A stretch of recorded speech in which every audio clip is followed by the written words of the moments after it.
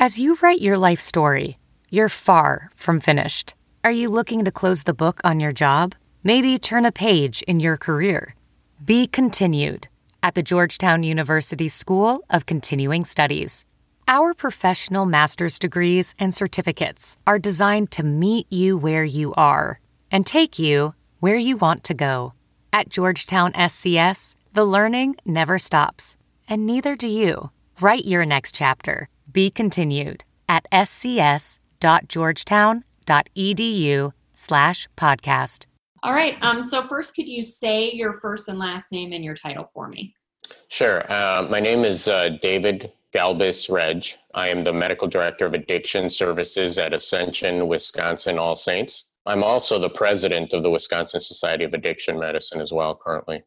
We know COVID has changed so much. What trends are you noticing and are you concerned about now that we're a few months into all of this? So it's been interesting. Telemedicine, addiction minefields, addiction treatment. How COVID-19 is changing your healthcare now and potentially forever.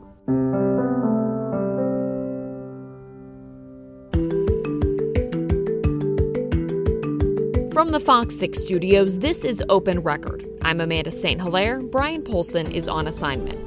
Today is Thursday, August 13th. We're taking a deep dive into an issue that affects everyone, how your healthcare is evolving in the era of COVID-19. Before we get into today's episode, there are some things you should know.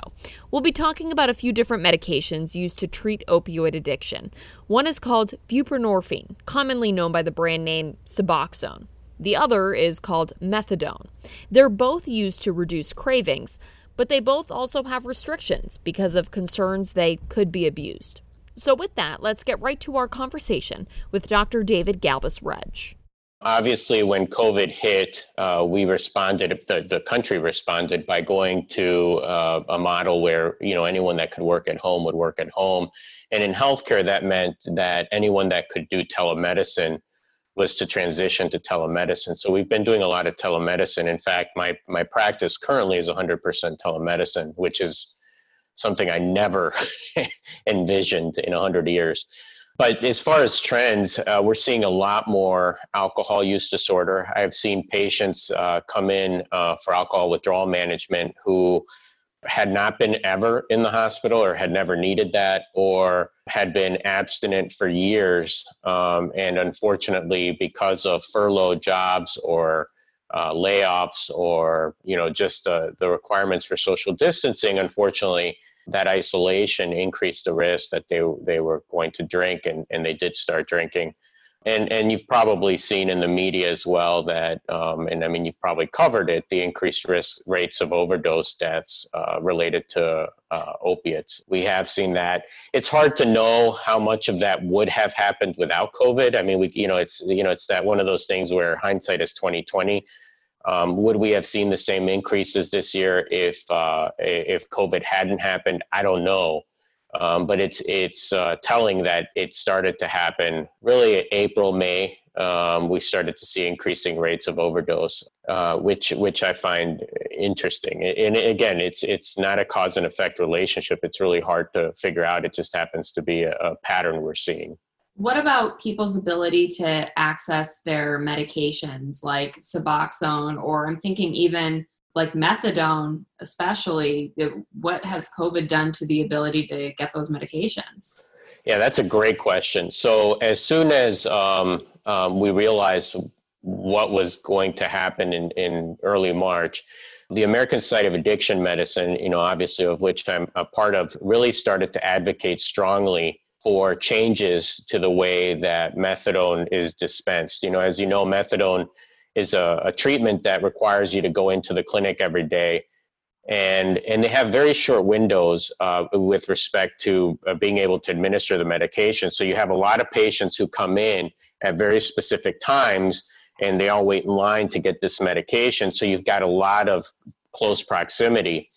And in those situations, you can't social distance. These are small clinics. So One thing that we advocated for strongly was a change in the rules around take-home dosing. So permitting patients to be able to have take-home doses, even if they weren't at a stage necessarily where we would normally allow that, but trying to do it in a rational way, so that we weren't giving the highest risk patients take-home doses, but we were reducing the overall clinic volume at any given time.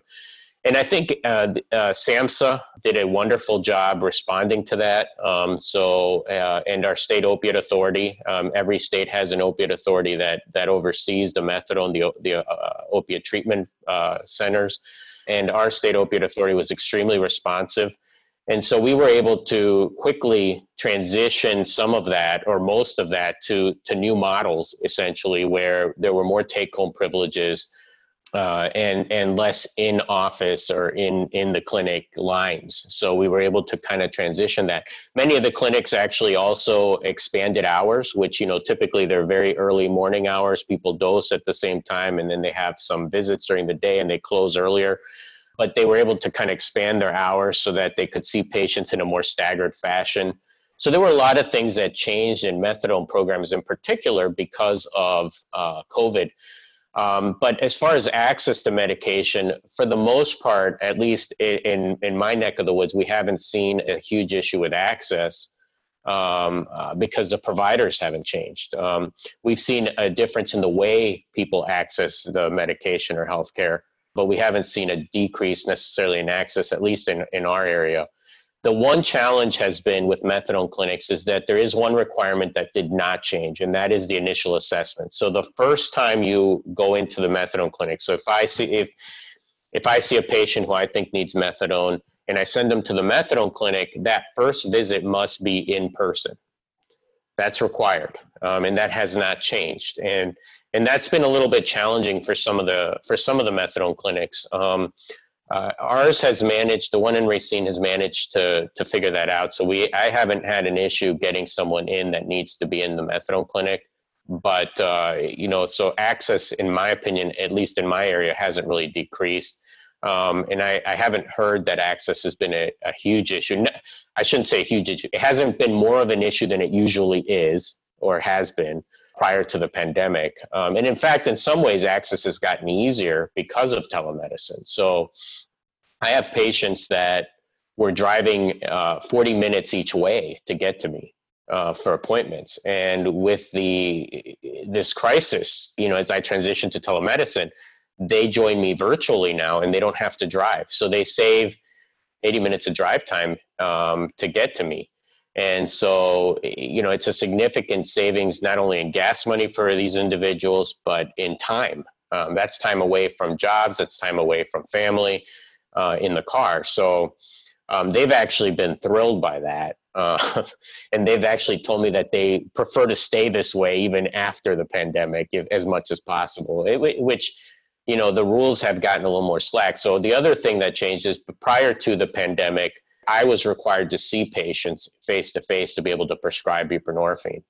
And that was another thing that changed, at least for the initial visit. Again, I was required to see a patient face-to-face, and that was quickly changed with the advent of the pandemic. And so they kind of waived a lot of those rules to allow us to be able to start or initiate treatment without seeing a person face-to-face. In fact, I can now initiate a patient with a telephone call. So let's say someone doesn't have access to any type of video conferencing, whether it's a smartphone, a laptop, a tablet, whatever. I can have a telephone conversation with them, assess them via telephone, and still prescribe Suboxone now, which I was not able to do prior to the pandemic because that was not part of the regulations and the rules. So it's been, in some ways, certain aspects of this pandemic have actually increased access to care. The other thing, for example, was emergency privileging. I am now privileged in hospitals in Milwaukee, which I never saw privileging at because it's just, privilege. I don't know how much you know about getting hospital privileges, but the forms are kind of a nightmare and it takes forever. With emergency privileging, I was able to get on staff at several hospitals and help them out. And several of these hospitals did not have access to addiction medicine or psychiatry prior to the pandemic. So I've been doing virtual consults at several Milwaukee hospitals. And I think my impression has been that both the patients and the staff there have found it very useful. And so we are actually seeking permanent privileging, which will happen. I mean, it just takes time, and that's why the emergency privileging was important. So including my two other colleagues, my two nurse practitioners that work with me, so that we can rotate and cover all these hospitals, not just in Racine, but also in Milwaukee, to provide consultation. And then in some cases, follow-up. I'm seeing a couple of Milwaukee patients now via telemedicine, because it was hard to get them into another provider. So it's been challenging. It's been, an interesting time. That's the human nature. We have to adapt. And that's what this has all been about, is adapting to what's happening in society and across our planet. And it sounds like we're in an interesting spot where, on one hand, like you described, access to care is easier. And it sounds like those might be some tools you'd like to keep around after the pandemic's over. But then in other cases, of course, you have conditions being exacerbated that could, really push someone in a direction they didn't want to go. Right. So, we know that socialization is extremely important to decrease risks of relapse. So social isolation increases risk of relapse, especially early in recovery. So one of the patterns I've seen, which is interesting, is that my patients early on who were very early in recovery, within 3 months of treatment, so they had just gone through withdrawal management, gotten into treatment, and then all of a sudden the pandemic hit. Those are the patients that fared the worst. So my stable patients, the patients that have been in recovery for longer periods of time, who have higher levels of resilience already, were able to access other networks or social networks to be able to help them maintain that abstinence. And, and I think that the treatment community, the recovery community, has done an excellent job. I don't know how much you know about the 12-step programs going virtual, but 12-step programs all went virtual. Now, it's not the same, and patients will tell you it's not the same. There is something to having this in-person contact, or this human touch, if you will. And I'm not talking about necessarily physical touching, but just being in the presence of other people that you don't get from this type of virtual. And yet it has provided an outlet for some of my patients who have very severe social anxiety, who do not want to be in a room with a bunch of people, but are okay with the screen, amazingly enough, because it's a different experience. Again, it's just, whether it's psychological or whatever, it's a very different experience to be in the room with people than to be in a group of people on a virtual network. So I've had patients for whom the online experience has actually been a boon. They would have never attended a 12-step meeting because of their anxiety, but they logged on to an online meeting and they've continued to do so, and they've actually done really well. I think what we're going to learn out of this, or hopefully realize out of this, is that there's a role for technology in healthcare that we haven't been utilizing to the utmost of ability. I have to be honest. I was a physician who really was opposed to telemedicine. Before all this happened, I just did not feel that this kind of interaction was going to be the same. I didn't think it would be able to lead to really good interpersonal relationships or physician-patient relationships. I admit that I was wrong. I have developed some very good relationships with some patients that through just telemedicine. I've never seen them in person. And I think that we fostered a pretty strong bond. And these are patients that I probably otherwise would have never been able to see because of geographical distance. So I found that, some of my own biases about technology were misplaced. And I think we need to utilize technology in healthcare better than we have, and not resist it so much. Going off of that, COVID obviously isn't going anywhere anytime soon. So what do you hope to see long-term out of the next several months, now that you've seen what technology can do, and you've seen, how certain restrictions and barriers to access for patients can be lifted? Yeah. So what I'm hoping is that as we move forward, we develop some rules, or change some of the rules a little bit, so that, for example, methadone clinics, which were never really given the option to do take-home privileging for people that have to drive 2 hours to get there every day, that we see some exceptions in some of these rules, so that we can better manage patients and meet them where they're at. I mean, especially in places in northern Wisconsin where some of these patients are driving literally an hour and a half to 2 hours every day to just get dosed and then going back. How can you work if you have to drive an hour and a half, 3 hours a day? I mean, unless you work by the methadone clinic, you go in, dose, work by the methadone clinic and drive back in the evening. I mean, it's really difficult to schedule around your work. So I'd like to see more flexibility built into the opiate treatment programs. I think most of us would like to see that. I also think we need to utilize telemedicine more. So some of the check-ins, some of the follow-up visits, and not just for an opiate treatment provider, but for any of us that do addiction medicine, that most of these follow-up visits, particularly for people that are geographically limited and maybe living in the middle, and far from a clinic where they can access an addiction specialist, that they are able to do telemedicine, that we have the ability to do that, and that the regulations allow us to do that and bill for it and get reimbursed for it. One of the challenges with telemedicine in the past has been reimbursement. So, traditionally prior to COVID, if I were to do a telemedicine consult, even though I'm providing the exact same service, from my specialty, it really doesn't change whether I see them in person or face-to-face, because I do less of a physical exam than I would as an internist in my internal medicine practice. So for addiction providers and psychiatrists, what we do via telemedicine is very similar to what we would do in person, and yet the reimbursement was half. And telephone was not even permitted. So we wouldn't even get anything for telephone visits. So if a person that, like a 75-year-old who doesn't have access to a smartphone or doesn't have access to a laptop or tablet or any other way of getting in touch with their doctor, if I did a telephone visit, I would not get anything. I'd get zero, even if I did the same thing for that person. So I think being able to have the ability to utilize these tools and get reimbursed appropriately for them, I think is going to be really important moving forward. And then some flexibility in some of the stringent rules around being able to provide these life-saving medicines to patients is going to be really important as well. Do you think that it would take legislation requiring more of a reimbursement, or are insurance companies already kind of starting to move toward telemedicine on their own?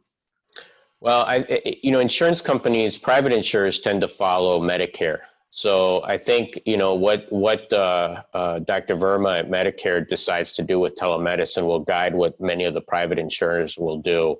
There may be situations where legislation will be necessary. I know that in Rhode Island, for example, the Rhode Island Society of Addiction Medicine, and in concert with a couple other medical societies, had introduced legislation to basically make some of these changes permanent in Rhode Island.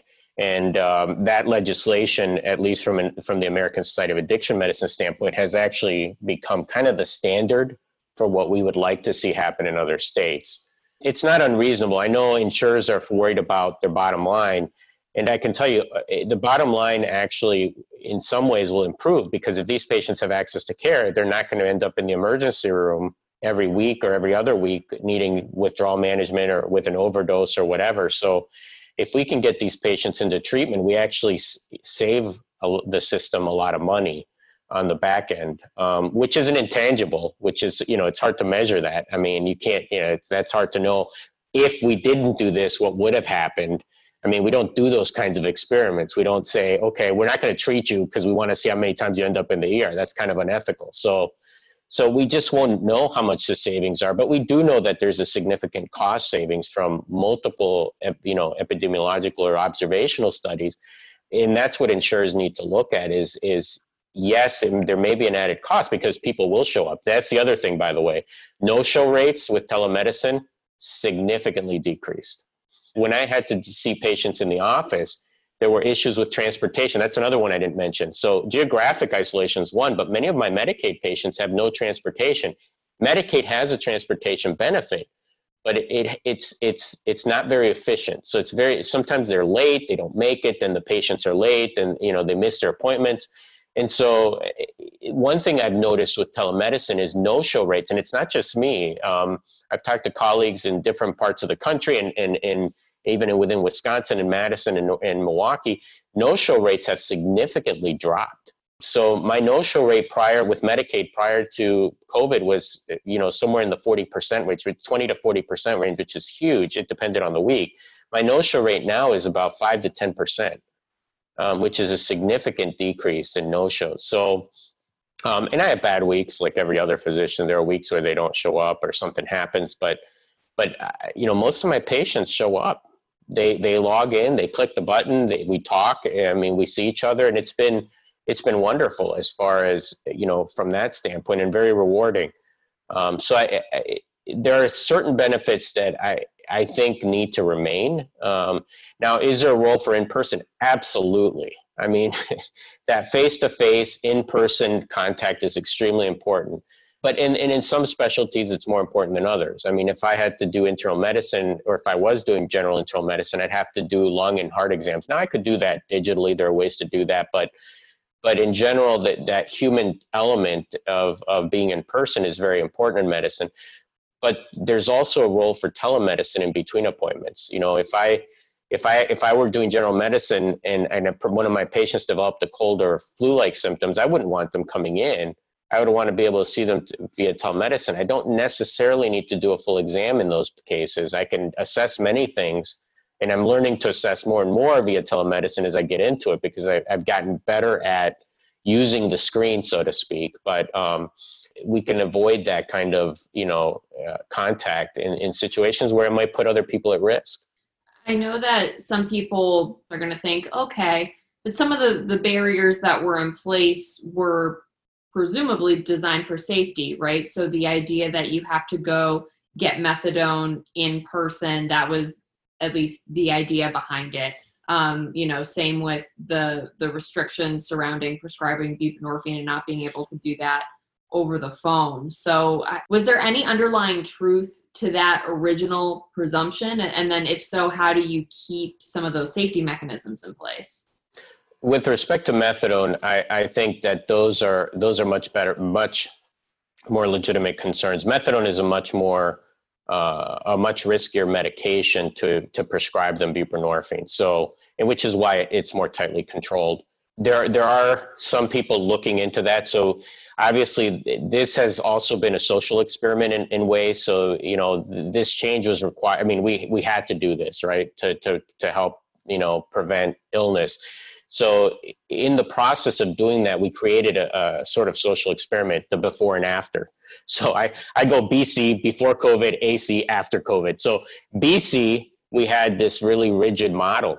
And yes, there were lots of safety checks built in.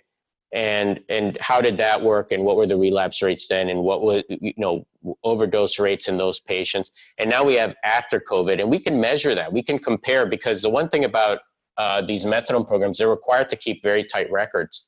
So we will get data on whether it was safe or whether it created more problems when we went to the more flexible model after COVID struck.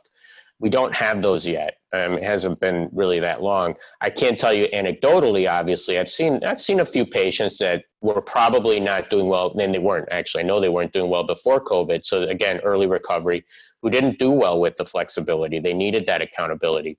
But I've also seen patients who hadn't been what we call phased, so they hadn't been able to get the take-home privileges, who have actually done really well with take-home privileges.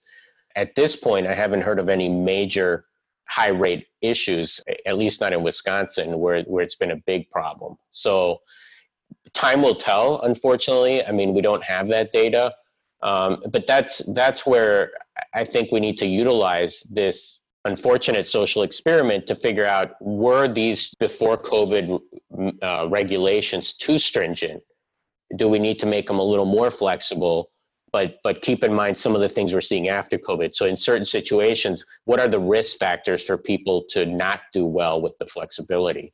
And can we keep those people in this rigid model and maybe make things more flexible for other people? And I can tell you that, from an addiction standpoint, there are lots of things that we know are risk factors. So someone who has a very good family life, they have very good support structures, those are people that you can probably transition and be more flexible with, than someone who doesn't have that, who doesn't have any support, who's living who's homeless. Those are maybe patients who have a tougher time with the flexibility. I mean, where are they going to keep their take-home dose? They can't just keep it in their pocket.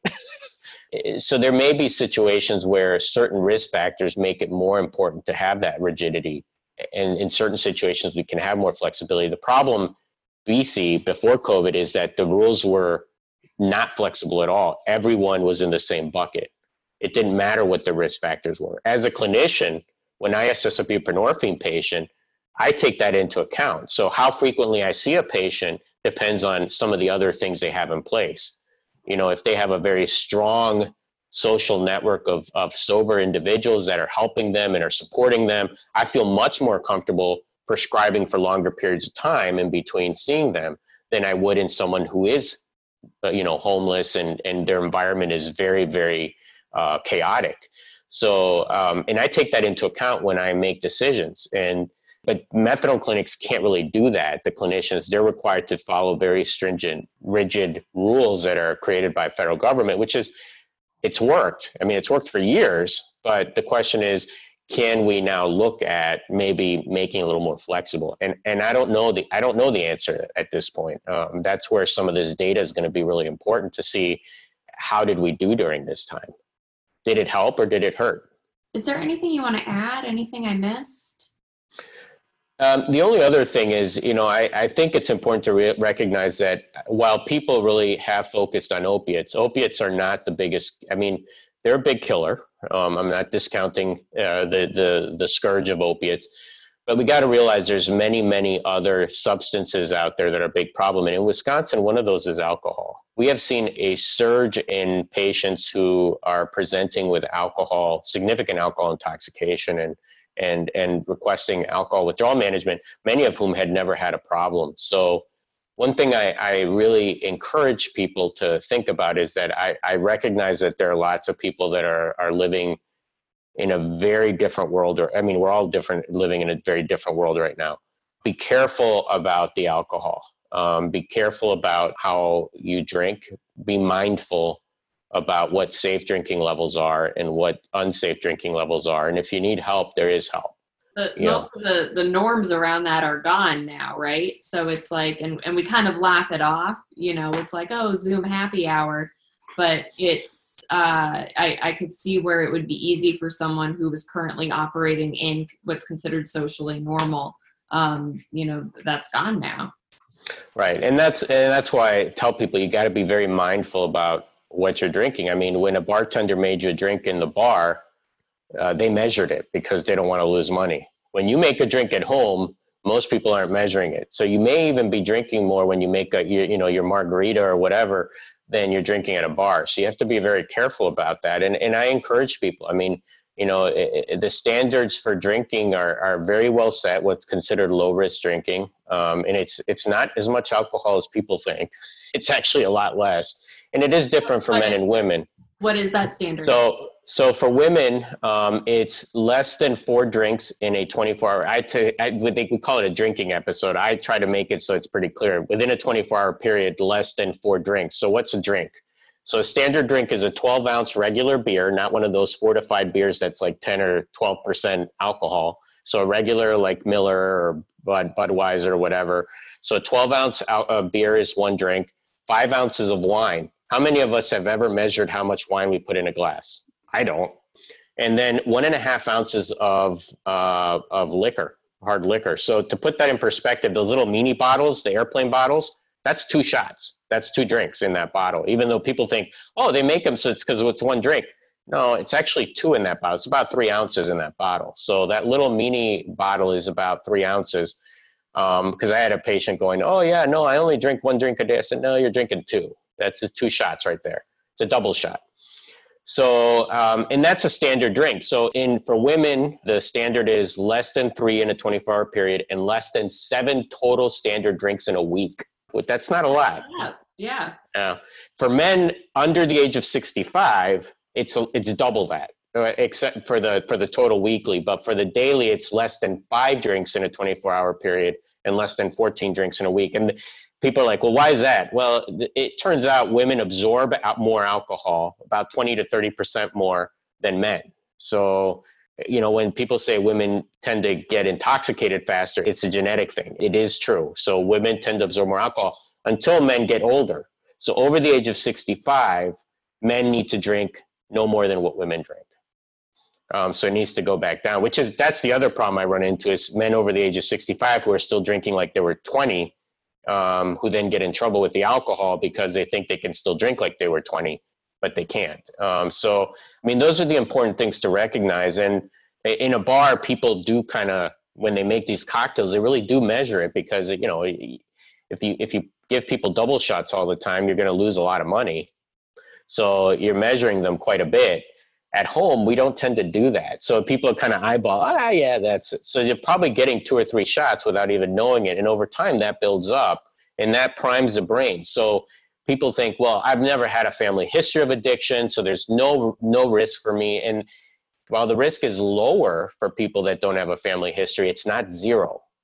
It's not like anyone has a zero risk of addiction.